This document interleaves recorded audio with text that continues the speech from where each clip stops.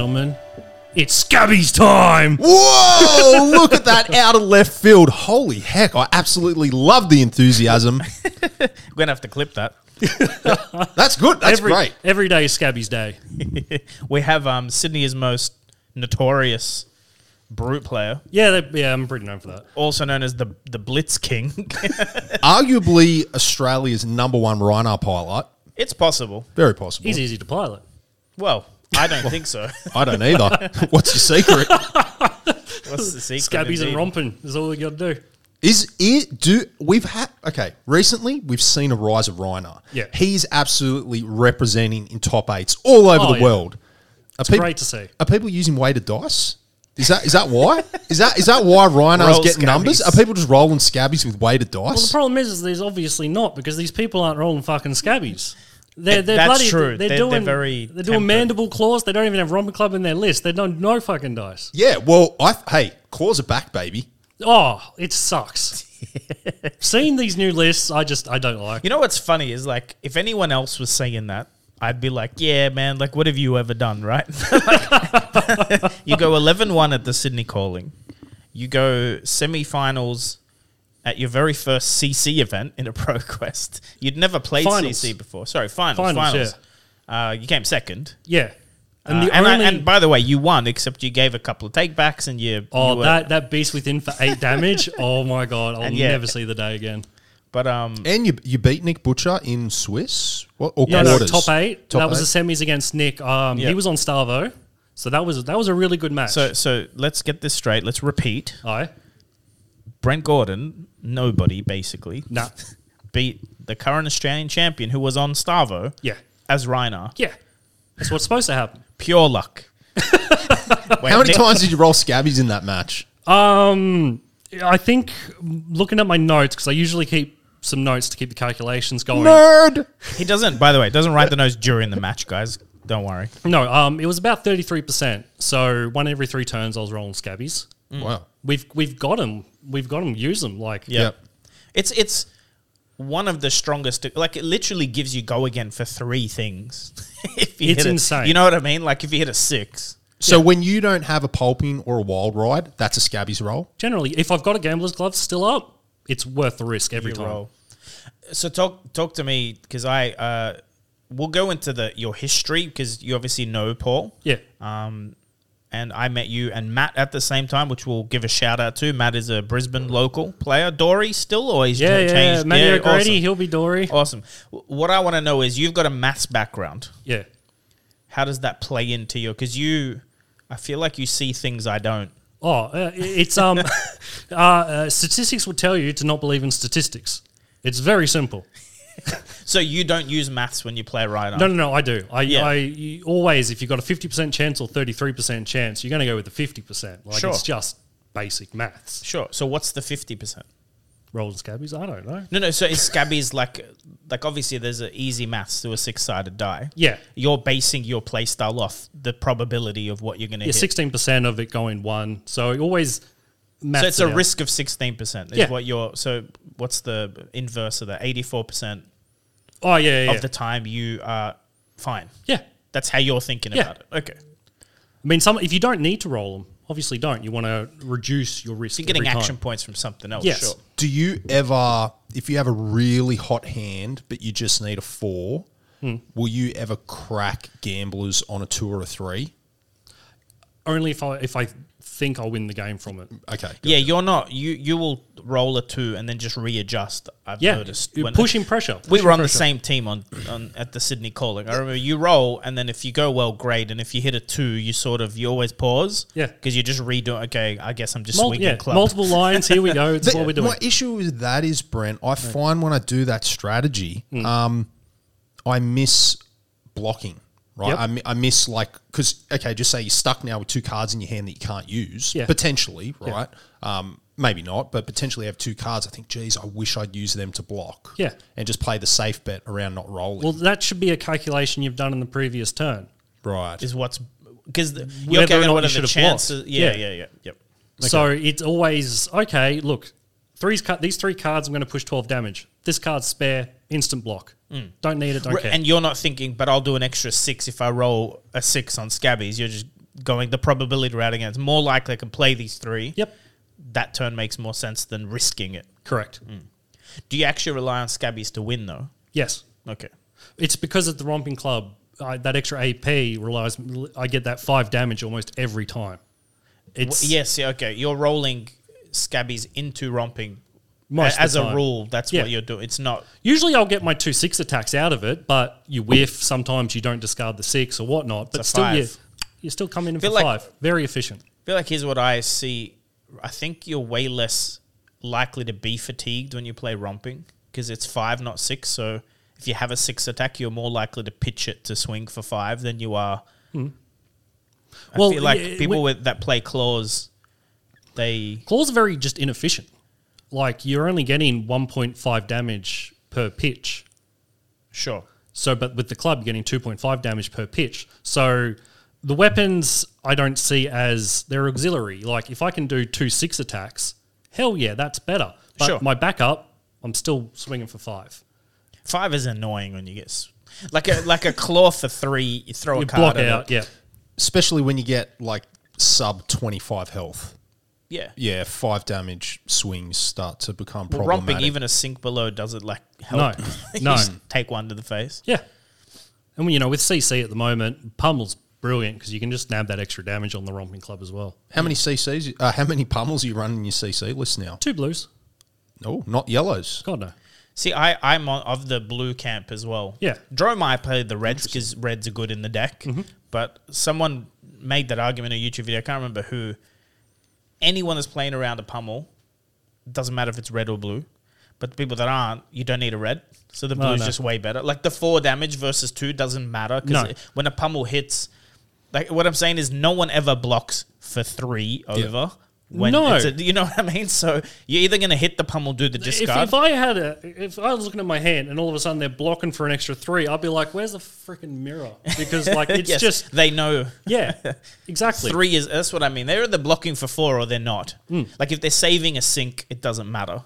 Yeah. What do you think of the cadaverous contraband that I'm seeing in a couple of these lists? You like that card? I've pointed that out to you a long time ago. You did a long time ago. What do you think now? I would still run 1 in CC because it just lets you get that Blood Rush Bellow straight back on the top. You draw on that again. It's the fact that it goes on top. Yeah. It's a lot of people forget it's got to be your last action because if you do that first and you've got the extra action point and you're like, oh, I'm going to draw and discard now, whoopsie, like it can ruin your complete play. So you've got to get used to it.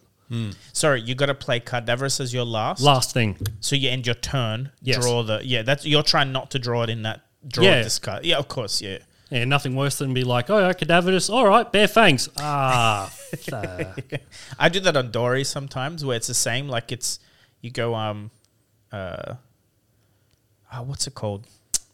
Why am I having a mental blank? Stroke or Foresight. And it goes, put 1 on top, and I put it on top, and then I do, I'm like, wait, I put the fucking wrong card on top. I needed that in there. You know what I mean? Yeah. You gotta play correctly. But you've become infamous or you're quite a colourful character, loud character. When you do roll Scabbies, you generally yell out, Scabbies! Scabbies! It's bloody brilliant. Yeah, and I'll be sitting on the other side of the room and I'll just hear, Scabbies! I'm like, whoa, here he goes. I play this game for fun. Yeah. So if you're not having a good time, why bother playing? So, I mean, we had the team for the calling. Yes. Then you did drop out, and I dropped out of the calling completely because I only wanted to play with people I knew. I didn't want to play with friends. That's right. So we thought James White was coming, so we wanted to cater to that. So I play this game for fun, and if I win a cold foil every now and then or a mat, fuck yeah, but I'm just having a good time. Yeah. Why Rhinar? What drew you to Rhinar? I know why, I think. Was it the playmat? No, it wasn't. No. Fine. It was literally, I looked at all the classes. Oh, yeah, ninja, wizard, brute. That one. That was it. And then it's kind of, I'm so happy that I started playing it and I'm like, no, I like the way this play style is going. I'm like, I chose it. I don't like it, but I'm going to stick with it because I fucking hate this. No, it's a fun. Brutes are fun to play. The randomness makes it fun. And then it did stick to the point. First off, John gave myself and Matt, it really helped us out, an Alpha Rampage mat. And I chose Rhinar, and all of a sudden I've got this mat, and he's just like, I'm like, yes! cold foil romping. That's why we're playing romping now. Oh wait, no, I actually like this. Yeah. We that video's on my channel when Paul and I came up. Yeah. Opened a crew first box, a couple of other boxes. Yeah, you got the cold foil Skeletor. Yes. Yeah. And you guys also you've ordered stuff. You've been opening a bit. So talk about that. So your people can't see all of you. Yeah. I mean, he looks fine, but when he's walking around, he actually walks around with a cane. Yeah. Because he's unwell. Not mentally. Mentally is both. Up for debate. Yeah. So you've got a condition that at the time when Flesh and Blood came out, when we met, you were pretty much stuck at home. You couldn't venture out to armories for a long time. Yeah, usually I can only leave the house about once a week. It's really fatiguing. So, after this, I'll be in bed for 2-3 days. Yeah? Yeah. Shit. more coffee for Brent. So can we talk about... Yeah, it's Ross Rivers, right? Yeah, I got infected by a little bastard of a mosquito. Just made life living hell. Joints ache, fatigue, sleep about 16 hours a day. And so to stay up, there's not much that can be done, a lot of caffeine, but there's nothing you can do with it. Like, I've gone to as far as I can, like a professor of infectious diseases at Westmead Hospital, and he's like, yeah, you've got this is it. He's literally said to me, there's no point seeing me anymore. It's done. Like, you could have this indefinitely. So I've known you for a long time, and I must say, I don't know, maybe I'm not seeing this correctly, but I think Flesh and Blood has brought some more happiness to you. Like, do you think so? Like, I've definitely you seem like having a lot of fun. So there's 2 points for that one. Is that one, it is another hobby to get into. It's great. But secondly is the community itself. It's so friendly. Everyone's generally having a great time. So I just love playing this game. Yeah, it's brilliant. Because you've got a background in TCGs. I remember at your place, some guy came, you're like, oh, I sold this guy some cards. I'm like, oh, what did you sell him? And it was like one of one judge promos from Dragon Ball or something. The old school... Or Nationals. The old Dragon Ball Z score one. So I started playing that in 2000, 2001. So I was only 13, 14 at the time. And I did very well in it. I had multiple of these promos in the end. Fatherly advice, judge promos. Australia had no judges, so they just started giving them away for big tournaments. Yeah. And a bunch of World 16 cards as well. And it's insane. Like, Pokemon caused a craze for all these old card games. All of a sudden, people coming out of the woodworks, and it's like these cards that were no one plays that anymore. There is a very small community, but it's obviously it's done. It's set. The meta is done. Right. There's no more new. It's because DBS is the current. Yeah. Yep. And that card game just confuses the heck out of me. I look at a card from that, and I'm just like, that's too. There's a lot going on some of these card games. I'm sure if you delved in, it would make a lot of sense. But even, what annoys me is those big numbers. Like, why have it say 20,000? Just say 20. Do you know what I mean? Like, why? When everything starts at 1,000, nothing does. That's what I mean. It's just decimal points at this point. Remove the it's a number squish. Chaff. Yeah. Got to be done. So you've been involved in Dragon Ball Z. Yep. Magic the Gathering, and now Flesh and Blood. Yep. And would you say that Flesh and Blood, community-wise, you like it the most? Because, the reason why I know you stepped away from Magic was mainly because of the community. Toxicity. You couldn't stand the community. No. So when I play against someone and they're just a dick, they're just an arsehole, and you can see them, they're kind of sharking people. They're trying to get them off the game, and how they do that is just by being an arsehole. That ruins the experience for me. Again, I play these games for fun. I was a professional job. I didn't need to win prizes to keep my life going. I'm playing for fun. So also, why are you bothering to play this game if it apparently gives you so much anger? I don't understand the premise of it. It's a game, Yeah. I can't compare. I can't remember, the community for DBZ was very close-knit. This is almost pre-internet days. There wasn't much. 2000 is a long time ago. And as much as Australia is, we're so obviously divided, it was really funny. One of the best mates I had while becoming a young adult, we had so many arguments online. Yeah, you're fucking wrong. Obviously, you've got anonymity on the internet, so you're just fuck you and your mother. And then we meet up. We had a great time. We didn't know each other. And then it's like, oh, do you go to these Oh, yeah. What are you? Oh, I'm Black Vegeta. It's like, oh, I'm Android, whatever. Oh, shit. And that's when I realized, don't ever talk to people on the internet. No.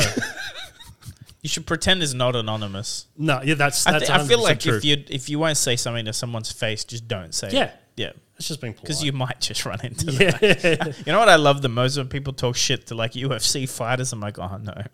Oh, I could take. Oh yeah. Sure, No. But like, not even that. It's just because it's anonymous. Like, oh, you suck. It's like, man, you would not say that to that guy. The armchair developers for every bloody game that's ever existed. Yeah. Which is, look, people, I've gotten flack of not being critical enough of LSS, but that's why I don't know how to fucking make a game. I'm pretty sure they're good at making one. People are really good at spotting faults, but they're not good at fixing it. I know. They're not good at fixing it. And then these people are creating the game. They know what they're doing most of the time. They're also a couple of sets ahead. A lot of times the fix is just around the corner. Like, I could have whinged about Dory not being in the meta for a long time. I had no idea Glistening was coming out, did I? Well, who cares? They knew. Who cares? I was playing Rhinar, CC, away we go. But that's the other thing. You've got reps in Rhinar. If Rhinar's S tier, you're S tier player on an S tier deck now. Do you know? Does that make sense? Yeah. Like, same as Dory. I did so well at Pro Tour but I did well in the Pro Quest before that one card boosts her. Yeah, but I didn't need to learn the deck. No. I was just like, wait, this opens up this channel, change a few cards around, and here we go. It's a better deck. I think sticking to a deck is a good thing if you want to have fun. I think the people that switch a lot are more like Hayden was talking, like, he doesn't like people going, it's dumb to play like Briar. It's easy. But if you're competitive, you should play the easy deck and abuse the power level. But I couldn't. You couldn't jump on Starvo either. That's not fun. Well, I was looking at Starvo going, that'd be so easy to win with, but it also would be, I would get no enjoyment out of winning. Correct. And the way I play this game in my head is becoming really good at the one deck. Like, constantly, I have no idea what the other deck's going to do. Like, coming into Prism, I'm like, what the hell does she even do at the calling? Like, I had no idea. If anyone knows who Jason Lai is, so that team won the calling. Well, I beat that. I beat him. So we're sitting, it's Jason Lai.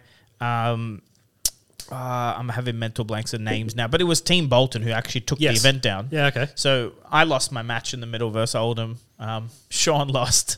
And then this guy's going, because Jason's like a big guy, very patiently explaining cards to Brent. And then I'm seeing Brent block with 2 6s to a Herald. My God, you don't need to do that, man. No. That was different. There was the Herald that made a -1, right? Yes, sure. But one of them was swing big, so it was 7. It was going to pop it anyway. Sure, but yes. I'm like, no, I want to get these cards out of my hand because, But actually, like, you beat him. Well, funnily enough, you would have beat him. He had a 50-50. Yeah, he had a 50-50. Because it was reckless and he had an eye on something else. But Jason just scooped and then Brent showed him. He's like, oh, no, there's always a chance. He assumed. He just assumed and he scooped before you revealed. Yeah.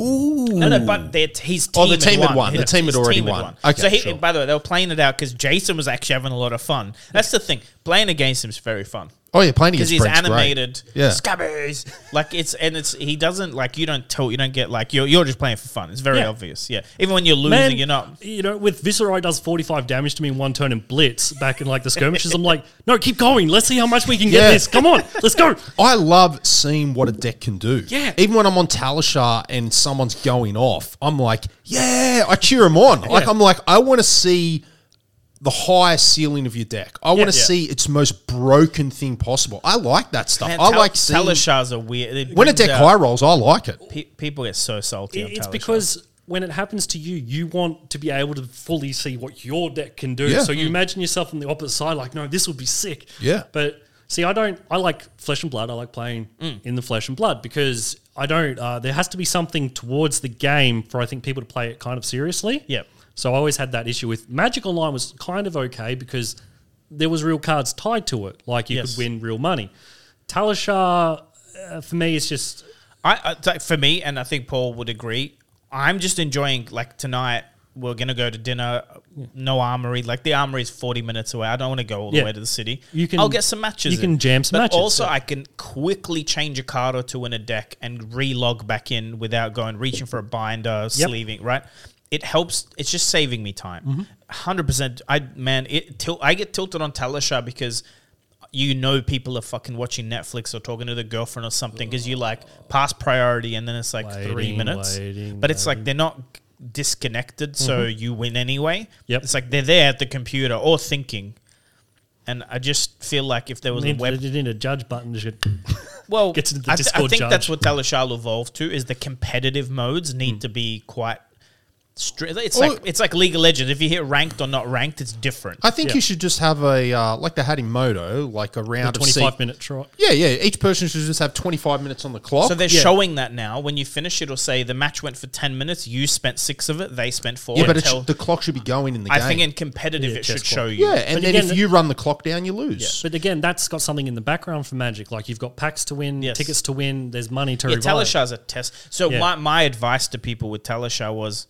And I'll talk to Jotrick, maybe come up with a plan. I think the best way to use Talishar is still in like a Discord form where you log in and know who you're playing with. Because these anonymous player ones that talk shit or take too long, or they're playing a stupid deck that you should only be gold fishing. Like stupid, like you're wasting my time. Like you're not going to win with that. You know what I mean? Like I don't mind people playing something spicy. Sad Chiana. Here's what I'm trying to say. Let me explain a bit further. Right now, the lobby says nothing when I join the lobby. Yeah. It'd be nice if you renamed it and said no Oldhams, for instance. Like if you don't want to... Because sometimes I join a game as a hero and then the person leaves because they don't want to play. It's like just put no Dromai. Yes. If you're playing... Agreed. Like if you've done enough testing against a certain hero, you're like, I don't want to play just against write it in the title write it to save us both. I think it's developed very well, though. Like it's very intuitive. It's very well done. But I think that's another part of it is if you're playing a janky meme deck, like you write it in the description, go playing Cavdane. Do you understand what I mean? Because this has happened to me. Some people do. No, but I've gone competitive CC, and it's like that's not competitive. It's like, what do you know what I mean? Like I played. I can't even remember. It was just stupid. Like I beat a Rhinar on Dromai, which shouldn't be happening. Yeah. Like 40-1 because he was just playing stupid shit. Yeah. Like I couldn't even understand. Like he didn't have nearly enough poppers. Which is insane. How do you not have enough? That's got to be the deck with the most poppers in the game, easily. Oh, it's more than Guardian. Think so. Oh, yeah, definitely think so. Do you know what I mean? I don't know what was going on. Because not only do you have poppers, you got spare poppers. So it's like, pop, right, away we go. You have blue poppers in that. Anyway, look, I think it's amazing for testing. I do not enjoy, fun playing it. If I'd met Flesh and Blood through Talishar online and then gone out and not met the people, I wouldn't be playing it. Like, the game's good. But Talishar doesn't do it justice to you. You got to play it. I'm learning a lot more about the game. So something that I learned is a lot of times when I played in paper and especially against Icelander and or any other deck, they create a Frostbite on my turn. You can respond to it before. I can respond to it and I can use my Tunic resource. Playing in paper, it's not that I didn't know that. It just never occurred to me. Everyone shortcuts it too. They go, here's your Frostbite, and you're like, ooh. But in reality... You have a window to respond. Yeah, especially if you're in the attack phase. Like, if they go like D-react, fuse, whatever, you still have a chance to pop... Like on Dory, I can chuck 20 damage at you before the Frostbite lands. It's brilliant for, which I think they've done. No, Felt Table. I got to go check this out. We both need to make a video on this. Felt Table's done a tutorial with narration. Like you go Felt Table, learn to play, and it's animated and narrates to you what to do, which is very important. Felt Table's...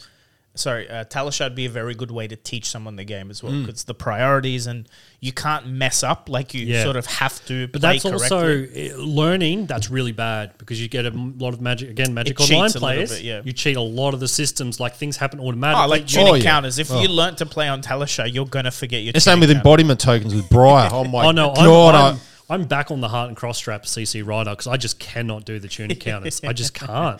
Well, funnily enough, I think you'd have to acknowledge that if you're going to miss too many tuning counters, you should not have it. It's just a terrible piece of equipment. I reckon if you've got the tuning sleeves, probably helps. I told you, we'll get the special case with the little counter at the top. We'll figure that out. Can you have a post-it on the board? You probably can't, right? No. The post-it is on your playmat, so it's printed on the playmat. That's legal.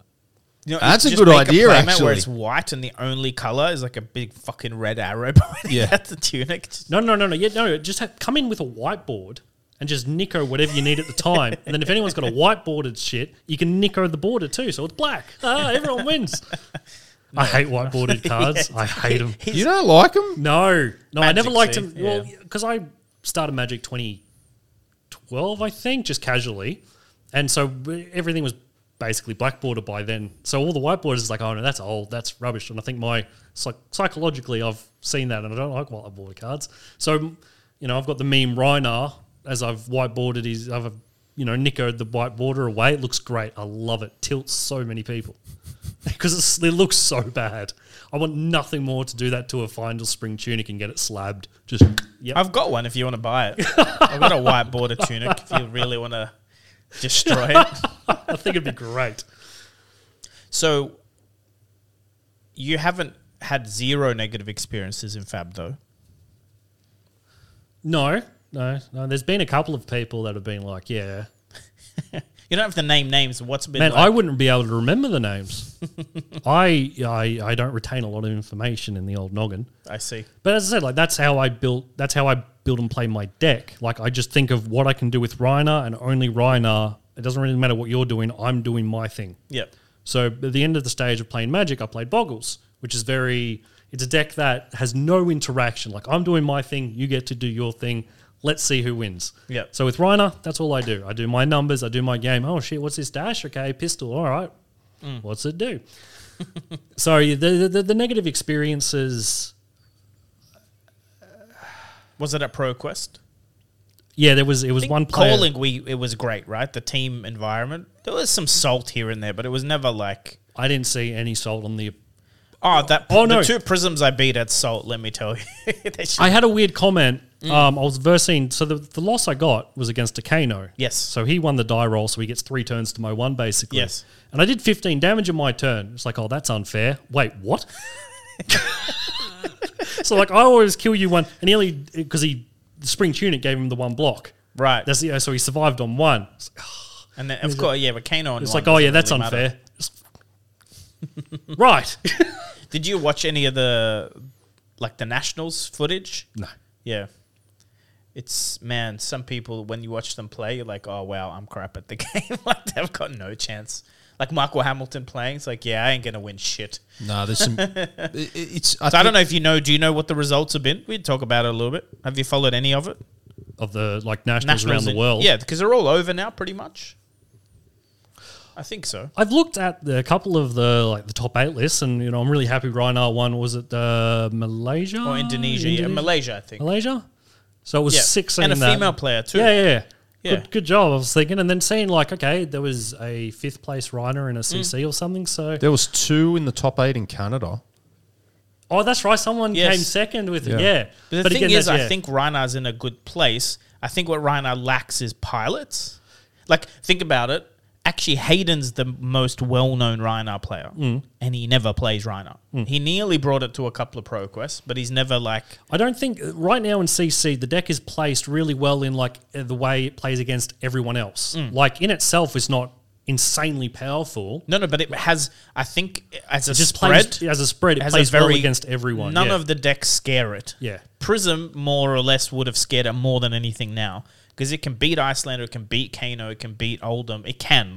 Some decks can't. Yeah, 100%. But I think if someone like you actually and could travel and play it, I think you'd actually top a lot of events. Because but you have the reps in it too. It'd be so much fun. Yeah, you have the reps in it. You could. Yeah. I couldn't. I could pick up the deck, but not the same. It's not the same. The issue I have with the not the issue. I'm thankful they publish the top 8 decks for all the Nats, but you can't always read too much into that because some of those players might have gone 6-0 in limited. Yes. As we spoke about earlier, they really should be showing us. We want to know the list that went undefeated in the CC portion. Yeah.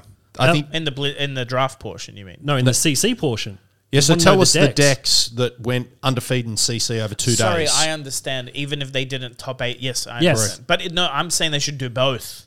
I would actually get more value out of seeing the draft decks. I mean, it's all information, so... No, but the draft decks, I struggle with draft. I'd like to see what the undefeated draw my deck had in it. Be like, I wouldn't have picked those cards, you know what I mean? And it's all information, exactly. Yes. I'd like to see undefeated of both. Yeah. Because there's a couple of tournament draft decks, but it's when it's draft-only RTNs and stuff is when you see them. Yeah. Again, why Talishar is a good tool is it's the information as well. Although that's where you can see some negative arguments because some of the stats will not be accurate. Like, it's still a small player pool. And just said some people are just memeing it. Yes. Especially, like, I can't remember what it was. It's like, this deck has a 56% win rate. I'm like, no, it doesn't. I can beat it 99% of the time. I don't know what you're talking about. But it's like, yeah, it's also, you and I can do private lobby all day and skew the numbers. Yeah. So the numbers mean nothing. Mean absolutely nothing, because I could just invite you and go, just concede. Yeah. We're done here. If you really want to, so it does it to me, I take it with a grain of salt. But then you'll get, like, I don't know, in Talishar, can you see published lists on there somehow? No. Okay, good. Not yet, anyway. Yeah, well, it's more like you won't get a lot of people using it if the secret spice will get shown. No, they don't show you anyone's deck list. I don't think. No, but that's very easy to get. The deck lists are published by like LSS, so you can go find them. Yeah, FabDB and whatnot. Top 8s, I believe. Winners, definitely. Pretty much everything. You can scroll back, a skirmish winner 2020 and copy it. Yeah, that's been great. I love looking through that because, as I said, the Rhinar decks that are doing well in the CC portion, they're a very claw-heavy intimidate lists. So they're not how I play the deck. So it's really good seeing other people, in the way they... I don't know. I think Rhinar's got quite a lot of ways to actually play him, which I love seeing. Because it can be an aggro deck, in inverted commas, and it can be a control deck. Yeah. Right? It has, because it's pretty much all blocks for 3, and it's very consistent, and it has a weapon with a break point like Guardian does, where it's very punishing to deal with block 3, pitch, swing for 5, block 3, pitch, swing. You know, it's very punishing to deal with it. If I was a better player at the time as well, seeing that the finals of that ProQuest playing against Dash, I should have you would have fatigued him. Just fatigue. Yeah. He only had 1 turn left of cards, and I already got him down to 4 or 5 damage. You and me both, man. I didn't realize that Dory never needs to fight Dash. If Dash goes pounder, I just block because I can block the whole game. Dash, he's got half the deck I have. Basically. Dash and chain, Rhinar can fatigue really well. Yeah, I think that's why you're seeing a lot of the Dash moved to induction chamber now. Yeah, but that doesn't work against Dory either. It turns out. So you just. What does induction chamber do? It's the go again to the pistol. Yeah, they get a free pistol. They start with induction and then they try and get like 2 inductions out, 2 plasma purifiers out. So it's like shoot with the pistol for 3, like 6 times a turn or something. It's like, that's cute. Smash! Well, do you play Smash in Good Time? What's the other one? Smash. It's literally called Smash. And there's another one, Smash in Good. I didn't realize that was a generic. It's like if this hits, destroy I played 2 Smashes and it was only in the list because I think Paul told me, he's like, they're really good against Dash. I'm like, all right, put them in the list. Yeah, no, it is. Have you ever got them off? Have you ever used them? Against Big Chungus on the second PQ, I destroyed... I think, it was something, his original starting item, plus he just got out a core, I think. Sure. And I'm just like, roll 4, bam, both gone. Like, that's crazy. I'm having fun. You pretty much win that game, I think, off that. Yeah. It was a tight game. Good player. Yeah, I killed him with a reckless swing. So, always good time. He's one of those players that his skill level doesn't necessarily show by his achievements. If the same as you, like... I know you're good enough to win some of these events. You literally don't go to enough of them to win. Because there's still variance, right? Yeah. It's still like you need some luck with some matchups and a couple of dice rolls. Like you need like 10 events to show if you're any good or not. Yeah. If I just kept rolling ones, then there's no way. But then there's people like Michael Hamilton, just won US Nats.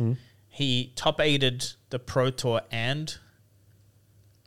won the calling. I think he's got on like a PTI every event he's ever gone to, if not 2. Yeah, like Michael Hamilton, I feel if he can like win Worlds or win a PT, he's undisputed the GOAT. Yes. Like he just needs one of those premier wins. Also, he's the guy that won the calling against Pheno Black, who everyone knows. He was the guy that won.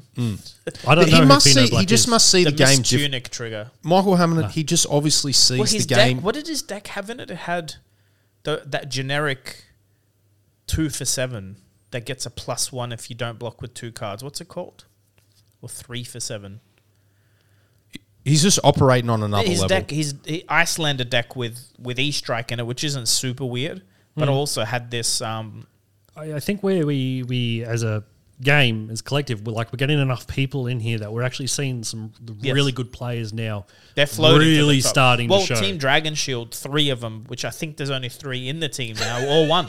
Well, there you go. Yeah, Nick, Rogers, and Tarek, all 3 out of 3. That's pretty amazing. Canada, New Zealand, Australia. Yep. One team, right? That's good to see too, is that it shows that maybe having a tight-knit testing group works. If you can find that deck and you get the reps in, and because I think they're all on the same deck too, so they've obviously tuned it, and then you get people like Pablo, who only plays at his local store, doesn't test internationally. Yeah, bam. Wins a Pro Tour, top 8's another one, wins a calling. Yeah, well, one of our greatest players for MTG in Australia, definitely in Sydney, he never played online. Refused to. Yeah. Only played Paper Magic. Never got a single rep in. And he played in Worlds and Pro Tours and all the rest of it. Did very well. Top 8 of all these GPs and everything like that. And he never, ever played online. Yeah, some people, they just work on a different level. And it's you can have the same deck with 100 different people and you'll see 100 different ways it gets played. That's why net decking for me is I'll copy a deck and I'll try it and I always change it. Like never, I don't believe in you stick with it, because I think people's place, like there's 50-50 decisions in every game. Yep. When you play, you're like, they're dealing 6. And I can deal 6 back. So blocking or not blocking is sort of equals the same. Yes. But if you're more prone to not blocking, then you should build your deck a little different. Yeah. Does that make sense? Like 100%. I run my Dory with 0 D-reacts. I don't plan to block. And it's working fine for me. Yeah. Does that make sense? Like people go, no, Shunt's efficient, Tunic. I'm like, yeah, but you know what? If I'm going to sit in front and they're going to pummel me and I lose, I'll lose. But it's more efficient that I never have a D-react in hand if I just want to go face. It's more efficient that they're dead. Well, but it worked out for me. I went 6-2 at Pro Tour because I refused to play your game. It's like, you're swinging for 28. Okay, I'll go to 22 or whatever, 12. My turn. Yeah. I'm going to take you to 5. Like, it's fine. And funnily enough, it won because more people blink before I blink. Like, more people start blocking before I would start blocking. The brilliant thing, I think, so when we first started the calling team, you were still up in arms whether or not you were going to choose Briar or I can't remember the other deck. Well, old Dory, new Dory, or Briar. I was always pushing you. You do Dory, you play Dory, don't do the meta, do your own thing, and it surprises people. How many people went, oh crap, what do I do? But the amount of people that, especially the prisms, will sit in the middle thinking they're the one. Oh yeah, I've got this. Ask their friend, they're like, I don't know what to do. And then their friend would give them the wrong answer. I'm like, thank you for that. Yeah. Even young Ryan, who originally helped me play Dory, gave his friend some wrong advice. A block for 10. I did 11. It's like, you missed the one, mate. Yeah. So, like, Dory got a huge, power boost with classic battles. I actually disagree with that. It got 3 good cards, yes. I wouldn't say huge, but it was enough. Exactly. Enough to make it playable, right? Point of the question is, regardless of that, do you like LSS continuing with that model? No. Having a few good playable cards for a certain hero in these bespoke products, rather than having to buy 3 of them.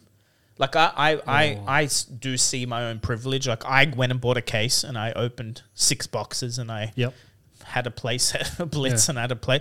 It's too much money to get 3 cards that you must, if you're going to play Dory, you sort of have to have. That's too much. Like now, so I'm then pretty shouldn't those products have playables? They should have playables, Here's what I'm trying to say. I'm 90% sure in Dynasty we're going to see Glistening Steelblade reprinted. Yeah. Right?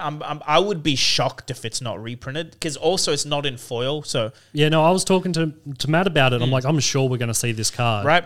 But because it's a subset, right? So they can just add a reprinted Majestic, doesn't? And same as Pack Hunt or whatever, the Brute cards, like they'll add them in, I think. My issue with it, though... I don't know. I reckon if you're going to do that, you're going to have the chase cards, at least have 2. Yeah, so that's the other thing, is at least give people a Blitz playset in the box. I'm seeing Steelblades, $45 each. Yeah. Like, you might as well buy the whole product. Like, it's just insane. But it is the product. That's the problem. There's like one card in there that is like a 90% of the value of the box, and it's... But see, if you've got 2 of them, all right, you've then got all the Blitz players. $15 each. Yeah, well, you've got all the Blitz players. We're done. We've bought the product now. Now, if you need a CC playset, you borrow one off your friend that has one, or yeah.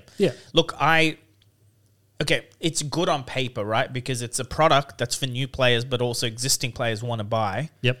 But you at least give the playset, or like release it in tandem where, or close enough that the next set has that card in it. And you know what I mean? Like, see, before I started playing Flesh and Blood, and I'd basically already quit Magic, we were friends, we keep talking. Now, Paul was trying to get me into this game, and I didn't agree with the model, the first edition Unlimited. I do actually now. I because miss it a little bit. You've got to, what's the word I'm looking for here? LSS needs support. You need to buy these products so the game can continue and flourish. So from the outside looking in, it's like, oh no, that's rubbish. Wouldn't want that. If you need the playable cards, they're most expensive when you need to buy them at the get go.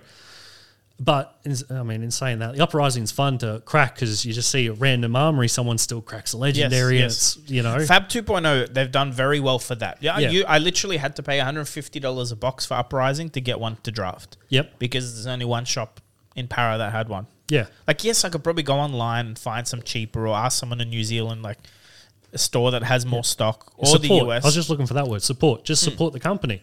So initially, I was outside, not doing it. What do you think? Because, by the way, they've been public about that they missed the mark with the set, right?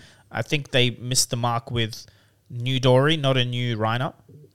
Remember, it was right before the calling too. We all thought I thought we were getting a new Rhinar, yeah. Second, I feel like I like some of the ideas where it's like rainbow foil equipment and cold foil weapon. That's all good, but I do feel like if you look at it, like if you had to talk to new players, like Brent's just starting to play, and you go, here's this box for you, because I've done this. I've gone, here's the classic battles for someone, right? Sleeve the deck they play it. This is really fun. Cool. I want to play an armory. Like, ooh, okay. So, that card that's really good in it, you need to buy a whole box. Yeah. Can I just buy like history pack and crack it and maybe hit one? No, you actually have to buy. But the problem is it's wastage then. It's like you're going to throw pretty much 90% of those cards in the bin. I think that would have been a good idea if it's not part of the first three sets. If there was White Border, Glistening Steel Blades, and History Pack, it's fine. Because then you still would have got the chase card. That's all I'm saying is I hope they just get a reprint in Dynasty. Yes. It's not close enough, but that immediately makes sense. It definitely separates the levels of competitiveness having that card and not having that card for your Dory deck. It's insane. I know it's only one hero though. That's maybe it, because it's like only one hero. Maybe it doesn't matter as much. But literally, you're not going to be playing Dory at a competitive level without it. Yes. You can, but I wouldn't. Like, it's literally like... it's how I look at the same way. Like, my calculations, it fits in almost most decks. It's a must. Like, if your deck... So, Rhinar already has cards that don't block, so you have to be careful with how many more you put in.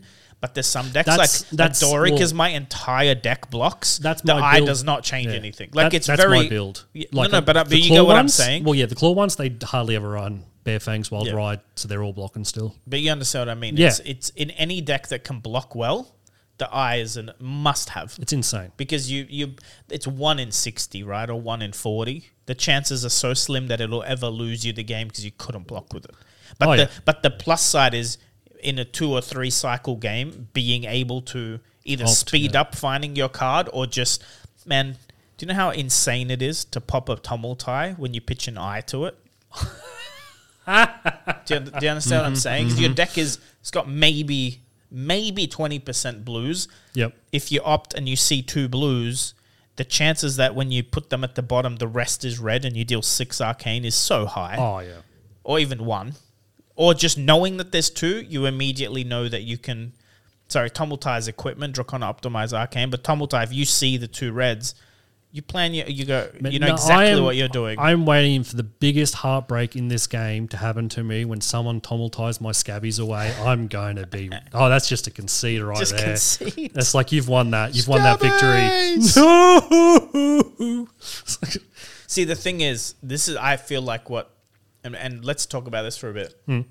I feel like that's what Flesh and Blood, what actually ever tilts me, is that there's shit that you can't answer. So Tumultai's design, I can pop it, like, let's say I hold a 6 the entire game waiting for it because I know I can't afford to lose my Scabbieees. Yep. Scabbieees you wouldn't have to hold a 6 all game. But Dory, I can't afford to lose my courage. So I hold that 6, but the popping it doesn't... There is no way to prevent my equipment. It's a react, so it's still... Icelander has mechanics like that where it's like, there's no way to remove a Frost Hex. The Horn coming in the next set is one way to do it. But again, it's like coming the set after. I don't like that it's the set after. Like, if you're going to give Frost Hex... Yes. Give me the counter. Yeah. It's already punishing. Like that Horn, basically you have to take a turn off to play it. Then you got to take a turn off to destroy the Frost Hex. But at least you can do something about... You understand what I mean? Like they put Thor in the deck, but only Dromai and Fire can play Thor. I guess Wizards, you don't have the chance to take a step back. You lose that turn, you've lost the game. Like, it's just how that deck works. You talk about, like, if you don't have Frost Take, you lose. Well, if you don't do something against Icelanders and Kanos, you've just lost. But I just feel like there's not... So, correct me if I'm wrong. Magic has a lot of counters, right? Like, you can... Depends on the deck. Any minion that comes out, there's a card that'll remove it off the board without killing it. It's like counter spells and whatever, right? Yeah, you can remove permanents. Yeah. Flesh and Blood, like, it feels like... Some decks especially... don't have an answer to other decks. Like Zero, not even like Spectra is one of those mechanics where literally no deck had answers to it. There is no way for I would ever play Prism or Dromai just on the sheer fact if I came against bloody Rhinar or something. It's just such a nasty matchup. What's the one with is it Oldham and Fi or something? It's just like don't even attempt it. Like Fi can beat Oldham, but Warrior into Oldham is it'd be Bolton into Icelander. It's unwinnable. Yep. Sure, because you already play at a card deficit. Like you have can't to put beat a card deck. in Soul. You can, I like Josh, please. I don't think he's probably ever beaten Icelander. No. So the argument there is, and I'm pretty sure this is what the argument is, you could build a Bolton deck specifically to beat Icelander, but it would not do anything else. Yeah. See, Dory, I know I can build a deck to beat Oldham. It's pretty much a combo deck. You have to put... Basically, you have to block. I've never seen a Bolton get played. Like I say, I know you were Bolton at the start. It's a combo deck. You sacrifice a lot of damage throughput to charge your soul. Then you hit these big turns where every card heals you, swings again, gives a go. I saw again, that round one of Lil with the Bolton player who triple Lumina. Yeah. And it was like, Lumina go Boomina. That's a good matchup against Viserai. Sure. That's how it's meant to... It's just a race. Aggro is You know, I see the things with like, oh yeah, it feels super bad. Played Viserai, he got me 10 rune chance as I'm here like quad intimming someone for like 18, 20 damage on turn 0. It's like, that's not fair. I had this argument with someone. They're like, what's the difference? Rhinar can do this. Because what did I do? I took... what did he do? That's right. It was German and he went Wartune Herald for 7. And then he goes Wartune Herald for 5. And then he goes Fractal. Right? It was 21 or whatever. Yeah. In Blitz. It is so fucking bullshit, right? I took this turn 1, I've already blocked with my full hand. Yep. So I take 7. I beat him that game, right? On Kasai. I beat him. But I don't like that he can do 21, turn 0, no arsenal. No equipment used. Fucking nothing. To me, that's bullshit. Because there's no answer So many decks can do that. No. See, he had the same argument. I'm like, all right, let's talk about the decks. He's like, Rhinar quad into my Rhinar can't do 21. Yes. Not off no arsenal, no equipment. With the Blood Rush Bellows, it can. No arsenal, no equipment. It can do like over... It can still block though, right? So you can do like 30 damage turns. It's really rare. Okay, but let me explain the flip side. So we had this argument, that's my point. Yeah. If Rhinar can do that, statistically so much lower than fucking Prism drawing 3 heralds. 100%. That was... Because every time I sit in... Okay. Kano starts on 15 life with no armor. Brian can do it. Like Kano, if I take 5 turn 0 and I clap back for 18, we're even. Yeah. Brian can do a 21 damage turn with no arsenal. No, how? It can. How? Food did it against me. No. Channel mount. No. Yeah. Channel mount costs you 2 cards because you got to pitch, right? 2 cards out for channel mount. So you got 2 more cards. Tell me how you do 21 with no equipment. So I'm sorry, there's not that many decks that can see with Rhinar. It's not as often you're trying to hit the 3 in Tim turn 0, so your Barrage and Beatdown's alive. Yes. So it's because Barrage and Beatdown in Tim's plus adds damage that you do get those massive booms. But again, I've played enough against Rhinar to know it's not that often that'll happen. And if you don't hit the third, so you got to hit because if you only hit double into him, I just block with 2 cards and I'll usually take 2 damage and laugh at you. See, I've specifically built my Blitz deck so to turn 0, I know. Very high. But you're using equipment.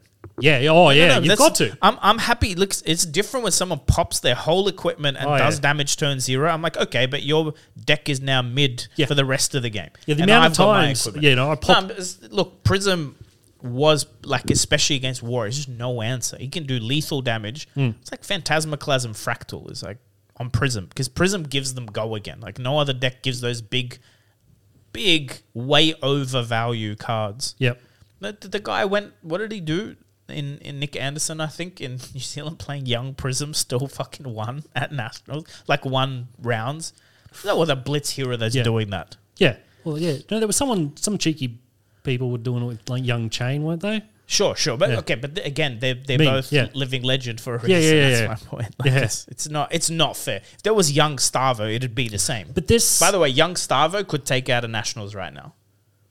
Starvo didn't care if he's on 20 or 40 health. He just has to get a fused Oakenol twice in a row and the game's over. A crippling crush, yeah. But it's all the big cards. If you just need to play off the top of your This hits the point that you were saying beforehand. When the answers come in the next set, it doesn't help. Starvo's come and gone and LL'd before answers came into play. I feel like... Look, we've talked about this. All Fab needs is to... They are aiming for 4 sets a year, 2 supplementary, 2 draft. It would help this. Because while you're in the meta gets refreshed a little bit quicker. Because I feel like Glistening is where we got into this topic. Glistening is one of those cards that should, right after classic battles, within a month, would be nice to have that printed. It's one of those things, if it's a healthy metagame and a healthy environment, not many sets, I think, really helps people, grow as a player. When there's too much new things happening to constantly be oh god, to be top of my game, this is so people difficult. Don't play Magic for that reason, right? It's too many sets too often. Standard. Also, talk about the Glistening, they should just print them as army promos as well. Yeah, you know what I mean? We had the classic battle armory, remember the armory kit with the playmat yes, and the cold foil. I couldn't see why Wrecking Ball was the promo. Here's my thing. Getting back to classic battles, you take value out of that, then where is the value? Then it needs to be a cheaper product.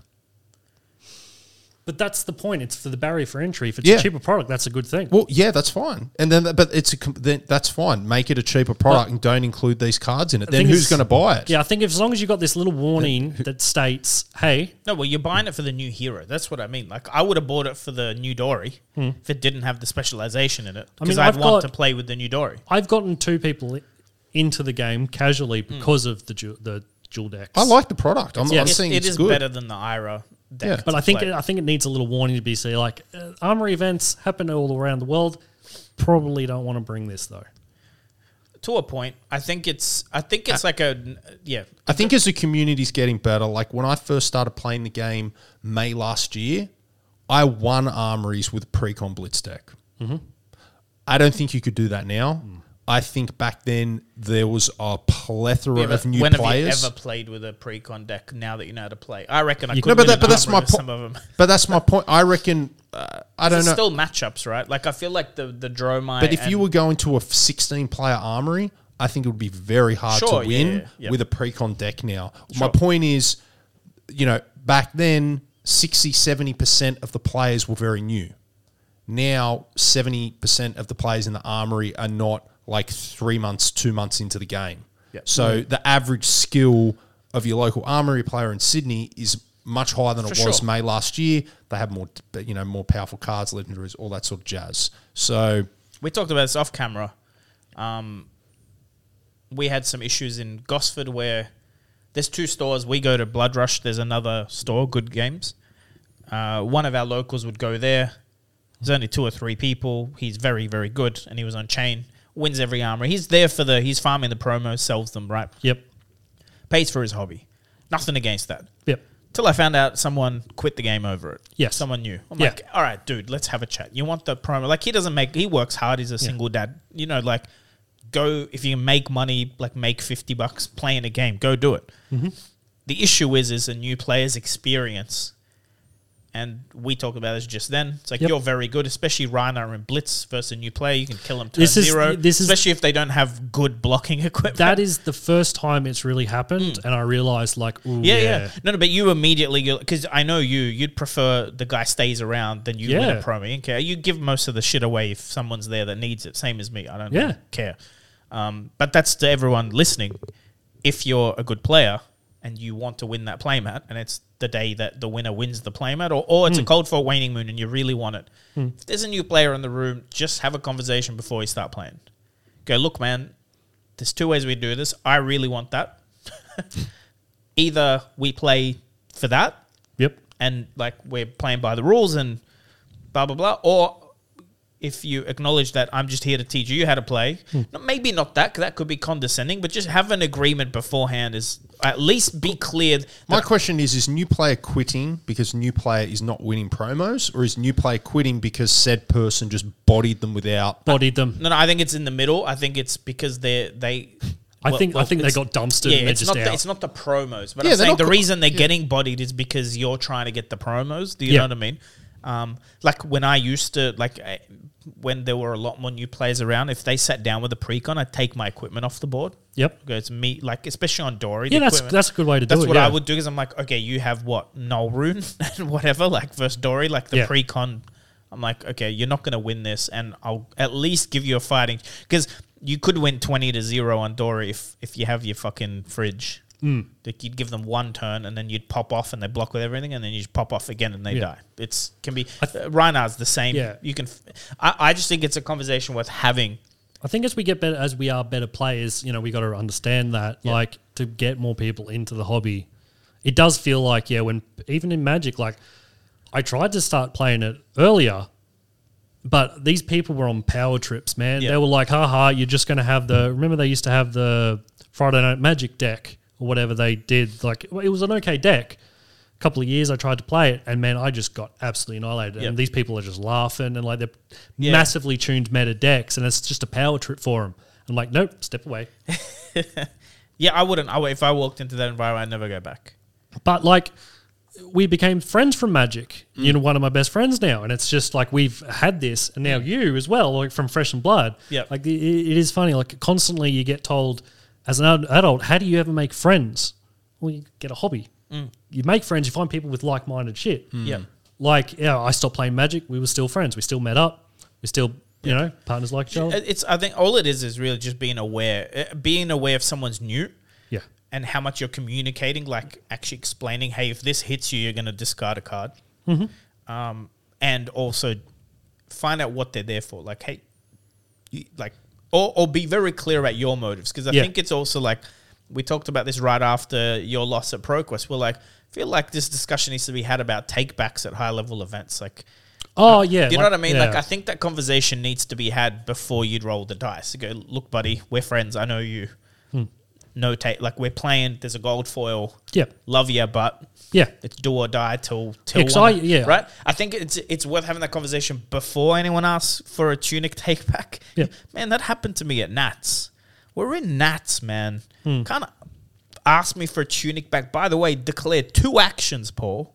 1, go again, attacked me again. And they went, oh, do you mind? I forgot my Tunic. I'm like, it's social pressure. I don't fold to social pressure. Yeah. But most people do. No. Yeah. But that's what I'm saying. You're asking me for a favor because we're friends. You wouldn't, like. Do you get what I mean? Like, at that level now.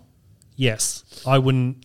If I took my time back, I wouldn't have. But you were very new. That was your first CC event. Yeah. No. I did that one armory at the Castle Hill. Sorry, you did the armory the week before. I won that. Yeah, it was great. So my record for CC is fucking phenomenal. Have you played a CC sanctioned match since that ProQuest? No. Because your local only does blitzed armories, right? Yeah, it's very young. They did CC last year apparently, but the armories weren't popping off in February, March when I first played the game, and then you and Paul both came to it, and then Jordan Smith came to it, and then so he goes every week now. So it started to go like now it fires off every week, and the store owner is great. Like if there's only 2, 3, 4 people, he'll still no, bam, we're doing this. It's still some other stores like local to us here, they killed their own scene because they shut down COVID and opened late, and then they don't do that where only 2 of you turn up. He'd be like, guys, like, I'm not going to do promos, only 2 of you. It's like, dude, but all you're doing is hurting yourself. You're getting this. Well, that's now he doesn't get the promos. Yeah, well, now there's a plethora of like promos. You get enough. Yeah. What are they going to? What are they going to use it for? What are they going to use it for anyway? It's not in their interest unless they're selling it. Unless they're selling it. That's exactly the point. Why do you care? Please tell me why you care about that free stuff. If I had an LGS and I was building a scene and I had one Timmy rock up, I would hand them everything. Yep. I'd wait till the 4th week, and just so I don't screw myself. Yep. I'd wait till the 4th week, the last week of the month, and if little Timmy's the only one there, whatever there is left, you're getting it. See you later. We had a new player last week in Penrith. He got the Uprising playmat, made his fucking day. That's awesome. Well, that's the thing, man. He'll continue. My closet has 150 fucking playmats. I don't need more. What was the month that there was the historic cold foils and mats came out? A few months back now, All of a sudden, like, I sell my cards on eBay. All of a sudden, seeing 4 different cold foils from all these different like names and stores, like, okay, I know where this has come from. You should send me screenshots. It was insane because I couldn't believe it because I was like, hey, Teclo Plasma, Crucible of Aetherweave, like this guy just... Yep. And I saw it multiple times. I don't think it's rampant in the community, but some of it's like really on the nose. The only reason is because I didn't realize there was a playmat of Massacre. That looks sick. I need to try and find it. I'll probably have one.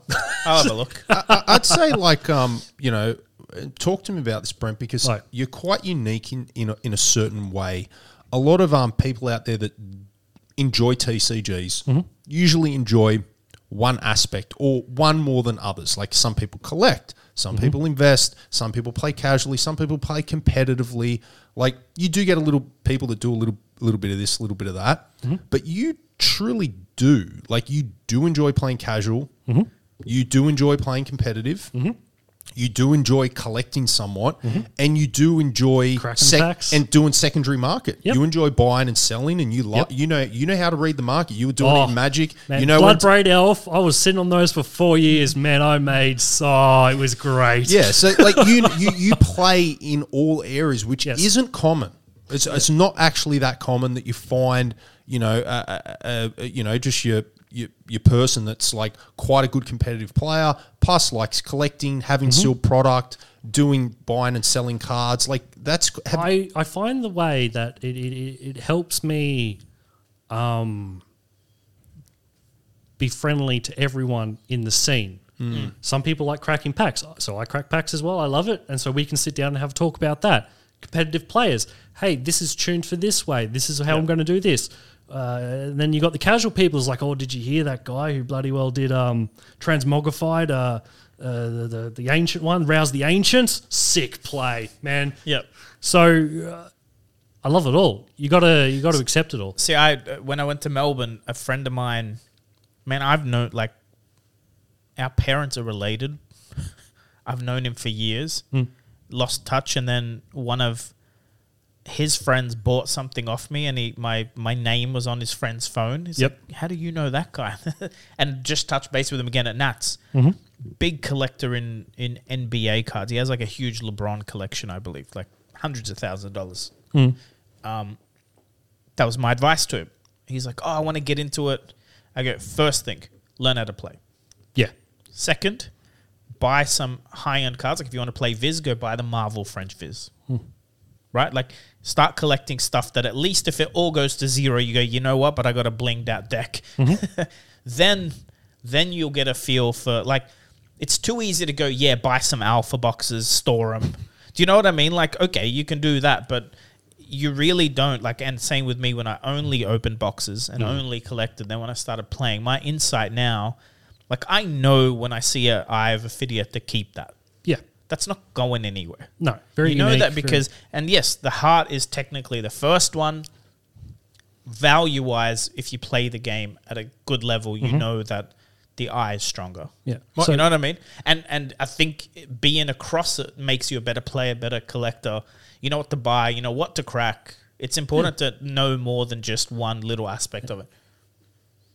No, I was just saying, like, for those people out there that don't have time or aren't confident to sort of buy and sell and don't like doing that, I tell those players, if you want to be a collector, which I think all players are, just don't sell your cards. Yeah. And in 10 years' time, you're going to have a pretty good collection. You'll have a massive collection worth a lot of money. My advice to those collectors is just don't sell your cards. If you don't want to interact with people, the biggest thing you can invest in when you open a case, sort it. Yes. Yeah, Sort it, put it away, so that at any point you see someone somewhere go, hey, paying $700 for one foil sink below, go, crap. Where's my sink below? You can go find it. Because the biggest thing is you might know that you have that, but it's in a box in your shed, not sorted. You're not going to be able to capitalize on someone offering. I've got 2 foil pink belows now. I love them. Just absolutely love them. Belows. Yeah, they're great. But that's what I'd be doing. If you don't want to interact with people, whatever you buy, sort it. Yes. Just keep it sorted so that at any point you want to build a deck, you can build a deck, and at any point someone like in your local or whatever, or you decide to cash in, you don't need to spend hours looking. I just think over time, if you're an active player attending armories, you winning will have prizes, a collection. You'll organically build a collection. And It's inevitable. It's inevitable. The promo collection is what's crazy because there's all these promos that for a while weren't strong. No one has them. Yeah. Like for Warrior, we have like Iron Song Response. There's foil full art ones. No one has them because Dory's been dog shit for so long. Yep. Now they're like $100 each because no one has them. People threw them out. I think I've got some. But that's my point. Are they really $100? See? If they're foil, if they're foil ones. There's non-foil ones as well. They are old armory promos. I think I might have a couple. I have some. What I'm saying is there's some cards as well that the meta will shift. But remember, promos are actually printed way less than sealed product. That's what you got to understand. It's like the foil extended art Ice Eternal. There's way less of those than foil Ice Eternal. The crazy factor brew, of a million. The Crazy Brew promo. Oh, man, sure. If I had one of those, I'd be shoving it in my blitz deck for the shits and giggles. I have one. They're fucking great. But it's that kind of thing. Man, the cold foil potions also. The markup on them now is so high. Maybe that's what James White means too by the Everfest cold foil potions. Like, they're never going to be reprinted that way. If you don't, you should own a set of those. I think one of the biggest impacts on the secondary market is going to be the launch of the Living Legend format. That and PvE maybe as well. Yeah, PvE, yes. But the launch of the Living Legend format, which in my mind will be the true eternal non-rotating format, that because you can just play everything degenerate. That means everything's going to have value. All the older sets are going to have playables. Well, that's the advice to anyone like holding on to their full rarity Starvo or full rarity Prism deck. Yeah. Don't sell that. No, because you're going to have people in 7 years' time come into the game that are going to want to play Living Legend format, and they weren't here for the last 10 years. That's not even accounting for... They don't have the last... They've already confirmed there will be a new Shadow Runeblade. There will be a new Light Illusionist. They've said like that they will revisit everything. That's what, Yeah, so it's a funny because you've got cards that are initially banned as well, like is Seeds of Agony still going to be in the LL format? Is the Duskbane, whatever it is? Well, I would imagine Living Legend format will probably... Just ban Rosetta Thorn from it. It stifles so much creativity. Duskblade is way worse. What are you talking about? Nah, get rid of that Rosetta Thorn. I hate it. Yeah, but Duskblade is way worse. Oh, yeah, probably. Yeah, because like... People are playing Duskblade into Oldham. As long as you attack and do non-attack and attack, it gains a counter. Which you understand was getting in an Oldham game. You were getting it to 10. Yeah, that's a little bit of a problem right and there. It doesn't lose the counters unless you don't do So both. We see, like, if the LL format, is that going to be legal? That's my... I hope they don't ban anything. Yeah. At the start. They might have to adjust it at some point. I think if they do it correctly... Let me explain why. That format has heroes that have never met. Correct.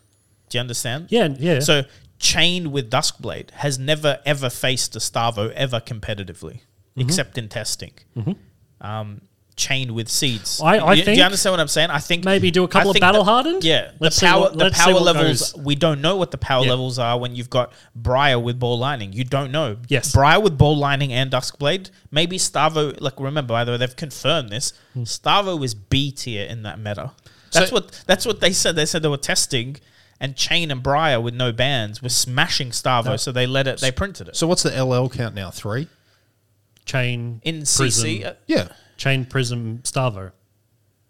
Chain Prism Starvo. I think we're going to need... And you'll have Briar is on its way. Yeah, I think it's a 9, Like, it'll be 10. next. It'll be next. I think, we need to wait till we hit... 5 at least. 5, 6 I think about 10. 10 heroes to they'll launch the launch format. the format before. You reckon they'll launch it before 10? Why not? It's even if it's only 4 heroes. I don't think it'd be a smart idea to do it yet, because you're splitting the player base again. Like, we already seen a couple of people. It'll be side event type shit. It won't. Yeah. I don't think it'll go straight to it's a battle hard in the LL format. It'll be like UPF at Pro Tour. Mm-hmm. Be like, there's a gold foil, but it's for fun. Yeah, that's a good you know idea. what I mean? No, I want to see that degenerate stuff. Do you know how interesting that is to watch? Well, no ban format. No ban modern.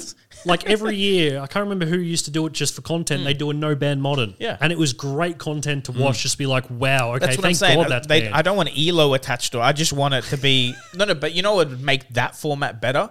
Is they go, we've invited these 4 players on the decks. They LL'd the hero. Oh, yeah. Like... Michael Hamilton on Starvo, Tarek Patel on Chain, you know what, or whatever. Like, just get because the Living Legend leaderboard shows you who gave it the Living Legend points. Just draw out the pro players from that. Yep. Make some teams. No, easy. Just find out the time that's like the most multiple names. I just solved the whole thing. Living Legend format needs to be 4 or 5 heroes, team event. Oh, right? That'd be sick. You pick 3, and it's you 3, like Team Dragon Shield. As long as it's not the devs you're playing you're against. Going to play Brent, you're going to play Living Legend format when Rhinar goes. No, because I assume that it's Living Legend format. I'm still going to be able to play Rhinar. Like, they're not going to ban it. It's just the unbanned or the LL people. Yeah, that's the right. thing. So I'm still going to be playing Living Legend Rhinar. format. 100%. That makes a good point. Living Legend format should include heroes that aren't Living Legend with no bans as well. No. I love that idea. No. Yeah, that'd be so good. It's like you play whatever you want. Yeah. Why not? Kano with snapbacks? It's Shiana time, baby. Yeah, maybe you have a point. I haven't thought of that. Like Living Legend format, like, here's what I'm trying to say. Something's Living Legend because it was very strong. Yeah. Especially if you take away bans and erratas, they're pretty much the top decks are obvious. Yep. But then why can't I play Dory in it? No, it's just why would you not let me play Dory? I haven't actually thought about that. But I can play Dory with any cards they might have banned. Yeah. I can play, like, let's say they banned Command Vintage Magic, you still get all cards from Modern. Yeah, I understand that. So I think LL will just be everything. Yeah, I never thought with of that. no bans. Yes. Until I thought a they week would later. I don't know why I just assumed in my head LL format would just be for LL heroes. No, sure, that's the logical thing, but I don't see why they don't go. Right. You can play whatever you want. I was about to say, there's one conversation that came up versus Levia. So we're seeing this crown makes you royal. Mate, I want a crown that makes you shadow so I can be Hexagore, Scabbieee's Brute, just Rhinar. It'd be freaking great. I was hoping we see a royal Brute in Dynasty. Yeah. Well, no, every hero's royal now. You just need the crown. That's why it's like Queen Azalea. I tagged as, I'm like, what if the only Azalea support is a Talishar that says royal, doesn't get rust count? What about that Azalea in the top 8 of the Polish Nats? Yeah. Rough. He had a rough matchup against Oldham. He's playing Azalea. It's just rough, full stop. That's the thing. That's every deck. Yeah. Like we just talked about before. Every deck has high roll potential. Azalea of all heroes, if she high rolls, if she gets in her rhythm, you can't actually beat her. Because it's those like red dominate red in the ledger, put it back on top. Like you can have the Starvo-esque. Yeah. You don't get to play the game and I'm beating you up. So I only versed like every ranger, can't block, and if she whiffs, she like whiffs. Yeah. Like I've had a ranger go, like I've had an Azalea load. I played against Az in France. He loaded his bow or something, whatever, got the wrong card, passed. Yep. Yeah. Like, really? Like nothing? Like not even a Kadachi? I versed an Azalea the first time last week, and he's like doing all this stuff, red in the ledger. Yeah. Oh, you've only got one action point. I'm like, okay, swing big, boof. Yeah. It's not. It's if you go read all the arrows in the game, the fucking on-hits are stupidly good. Yeah. Right? It's just the mechanic of the deck. It's like the arrow has to be face up in Arsenal or has to be in Arsenal to be played. The bow interaction, like Voltaire New Horizon fixes it for Lexi. Yes. But even Lexi bricks, like the best Lexi player in the world, can have a very underwhelming turn. Runeblade's also brick. Briar bricks. Yeah, but Briar has a weapon he can swing at your face. Like Briar's worst turn is pitch a blue into make a rune chance, swing for 2 and 1. That's Briar's worst turn. And when you're on 1 health with no AB, you actually just die. Yeah. Azalea can't do that. If Azalea has a blue, nothing in Arsenal, has to Arsenal a blue and pass. Yeah, because their weapons don't do anything inherently. They need those cards to go with it. So whether that's like a okay, the way to fix that is equipment, which they did with Voltaire. I think Dreadbore looked like a good Azalea bow. It's used on Azalea, but it doesn't really solve the problem. It can. I've looked at that. Because there's no defense reactions from hand. Yeah. And then there's another card where you can go no defense reactions from Arsenal. They've got an arrow that does that too. Forget what it is. Yeah. Remorseless. All I'm saying is that I don't feel like I don't play enough Ranger to know, but those decks feel like they brick more often than others. That's what it is.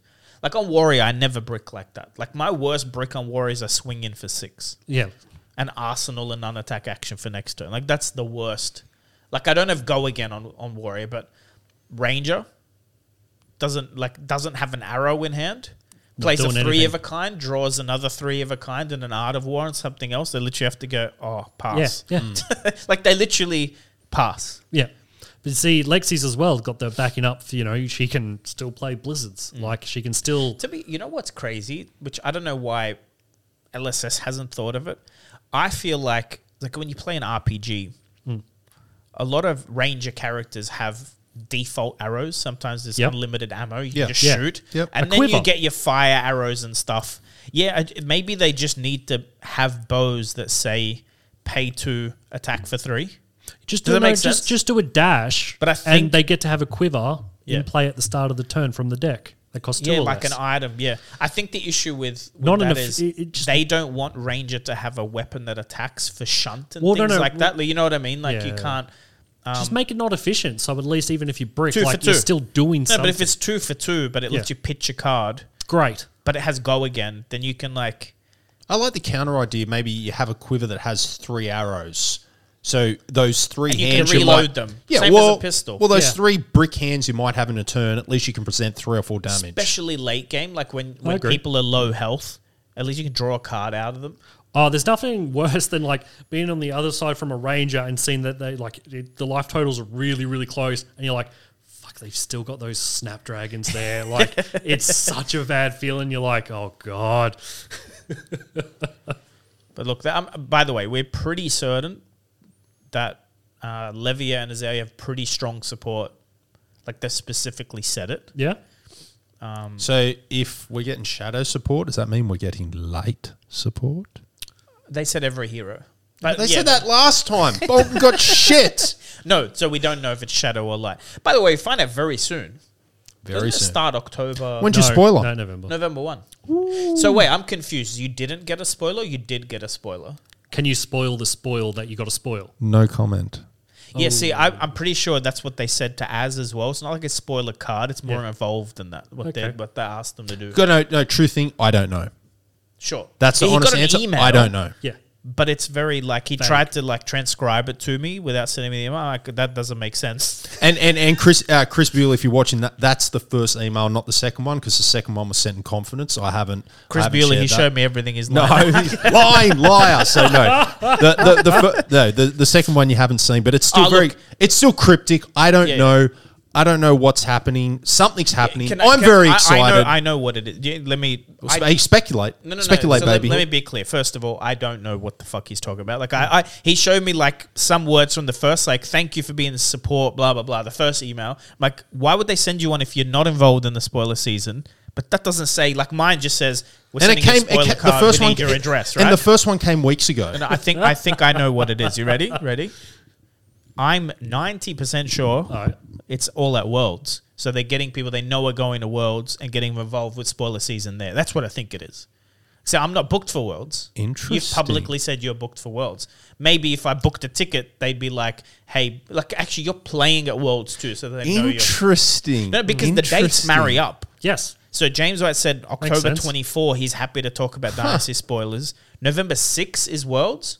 I'm pretty sure they're doing live shows. Now my brain's thinking. Now I'm thinking through. Also, I'm pretty sure at Worlds we're going to be able to open Dynasty. I have a feeling there'll be some event. Be awesome. You know the great thing about communicating with the LSS big shout out to Chris. Like a lot of the conversations I have with him, it's like we role play.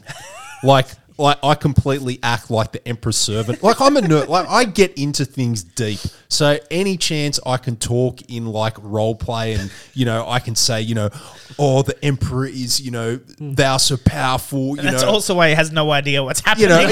I just get so into it. Basically, I just get so into it. So yeah, they're great over LSS. I love how they're doing it. But yeah, I've got no idea what it is. I'm very excited. No, but my guess is there's a couple of you that are gonna maybe be involved. Your spoilers at Worlds or something. You know what I mean? Like because that's why would it? It's a week before launch. All I know is like spoiler. The set comes out November 11. Yeah, November 6 is Worlds.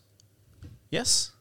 November 5 and 6? Yeah, that weekend. First weekend of November. When else are the spoilers happening? Look, Paul's old. If it doesn't come in tablet or scroll, he's got no fucking idea. Yeah, exactly. I don't check my emails unless John tells me. You understand what I'm saying, right? It could very much be they literally you're spoiling a piece of equipment, you're going to get the prop. All I know is this spoiler season is what's going to happen is unprecedented, and it's going to be, in their words, crazy. Yeah. Awesome. It's going to be crazy. My spoiler date's November 1. I've seen people for November 2. But there's nothing else. Mm-hmm. But then Worlds is in the middle of that and the set coming. I'd love to see like an open box draft being done at Worlds. It can't be, draft it. But no. This is what I'm saying. Listen, they did a month out for the world premiere Uprising. How long before launch? 2 weeks before? 2 weeks. Sure. Yeah. But this is 1 week before. Do you understand what I'm saying? Yeah. For them not to have the what's it called? Not zombie draft, the chaos draft. Yep. As the last event, you don't think they'll just go chaos draft? I love chaos Here's draft. 2 packs of Dynasty, 2 packs or 3 packs of each sealed. Come on, mate! Everyone in the building's buying those packs. Do you understand? Like, why wouldn't you do it? That'd be the best event ever. Even James White would be buying packs. James White told me actually when he confirmed the October 24. Hopefully. Knowing James, he'll cancel last minute. Shout out. He's busy. I don't take it personally. He said he'd only just opened his first cards of, like, had a look. Yep. In person, Dynasty. He said because he's not involved in it. People don't understand that. Like he starts, I think, like on A to Z. He's involved in like A to D. Yep. Like the real high level. It makes sense. Probably approving key art and character design and stuff. And even then the test budgets, money. No, for sure. Yeah. But what I'm saying is Chris Gearing's the guy that actually does the quality control. So Chris Gearing's the guy that rips. Hopefully we do get to talk to him at Worlds because that was like the best conversation I had at Jersey was with Chris Gearing. Mm-hmm. He's talking to me about like when people were whinging about Crew Unlimited going out of print, he was opening White Porter in his office, laughing at people. He's like, if only you guys knew, fucking, you're worried about reprints, and we already have reprints. Let's talk about Thunder and Worlds before we wrap it up. Well, let's put doesn't a community, count. Not there. Let's talk about a community shout out. Brent just walks off. We did want to do a shout out to the community, and So I'm about to book. Unless the tickets go to $10,000, I'll be there. You can fit my suitcase. Nah, I can't, actually. I'm 80 kilos, mate. I'm not going to carry that. Look, we will be at Worlds. Golf bag. Shove in a golf bag, you'll get him. I'll pretend to be a surfboard. So we've got permission to use the LSS stand for Thunder. I don't imagine that means we can set up indefinitely, but usually that booth is not used like the whole, James might sit there signing cards, but we're going to set up. So if you're going to be at Worlds, and you want to be on Thunder as a guest, reach out to us on Twitter, DMs. So we already have a big list of people, but we're just curious about who would want to come on as well, because if you're really keen to be on, then we'd have you on, more than likely. So we might have short-form Thunder episodes at Worlds at the LSS booth, but we're also going to set up like a week early on the Tuesday anyway. So anyone who's available from Tuesday night... Reach out. Because we're going to set Tuesday up night, all the day whole Wednesday setup in person, and we're going to obviously try and get as many Americans, but also anyone traveling. Alex from Fabled Academy, people that from Europe will be flying in. Pablo, if we can get him, we haven't even invited anyone, but anyone that wants to be on.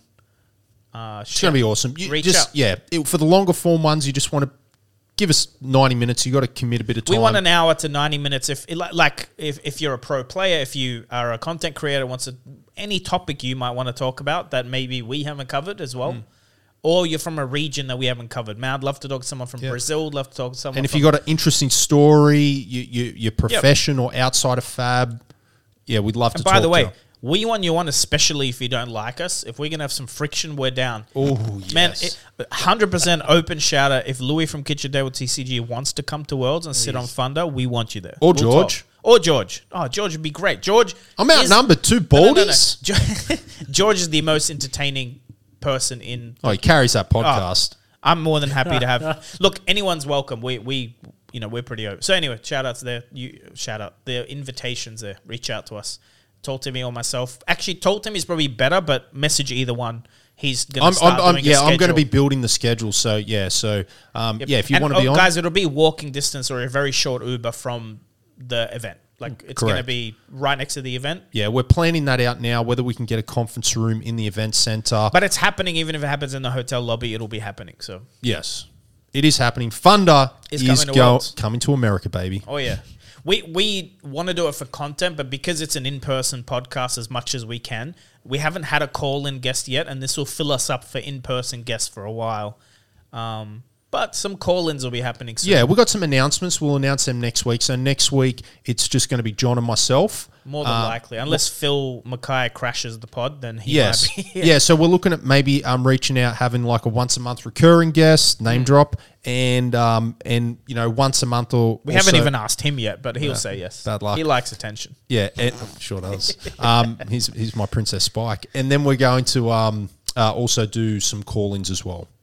Look, the call-ins, because we're in person, we just want to make sure it's done right. So that's why we haven't done it yet. Because we're passionate about the quality. We also don't want grainy footage with lag and staticky. We don't like listening to it. So, but we'll get there. We might have to, what we need to do is we ship a kit to the guest. And then when they're done, they got to pack it and ship it to our next guest so that the quality's always the same. It's got a little webcam and a microphone in it. Dealing with Australia Post, that's going to be fun. I'll use FedEx. But yeah, subscribe, hit us up.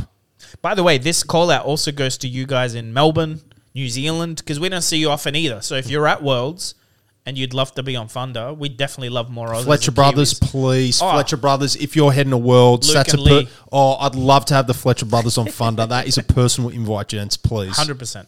Big fan. All right, Brent. Aye. Where can people find you? Where can people talk? The Blue Mountains. They can't. If people want to learn more about Romping Club Rhinar, Scabbie Send rolling, me a deck list if you're happy to share yours. People would love it. Yeah, you played it in your CC list. On my CC list. Yeah, no, both Blitz and CC. Yeah. I do have a Twitter of some sort at Devastator. I think it is. I'm not 100% sure. I'll put links. He is on Facebook under an alias. He can be found. Look, if you got any, if you ever want to reach out to one of our guests, you just hit Paul or I up and we'll put you in touch easy. But if you want to share deck lists, people would love to see how you... Because again, they'll just pop it in Talishar, play a few rounds. Yep. His deck is 11-1 at the Sydney... He's tied record with Nick Butcher and Jason Chung at calling. They went 11-1. That was the best record in the room. It was you and those two. Yeah. That's a crazy record. Yeah, it's all right. Even for Blitz over 12 games, it's crazy to get 11. So, and you only lost to a Kano, which is a... Yeah. It happens. You probably would have won if you won the dice roll. Oh, you had a chance. Yeah. Yeah. Cool. That was awesome. Thanks for having me, guys. Anytime. Thanks for coming. We're going to grab a steak. Ooh, Sorry, vegans, but we are going to grab a steak. Nice. Cheers, team. See ya. See ya.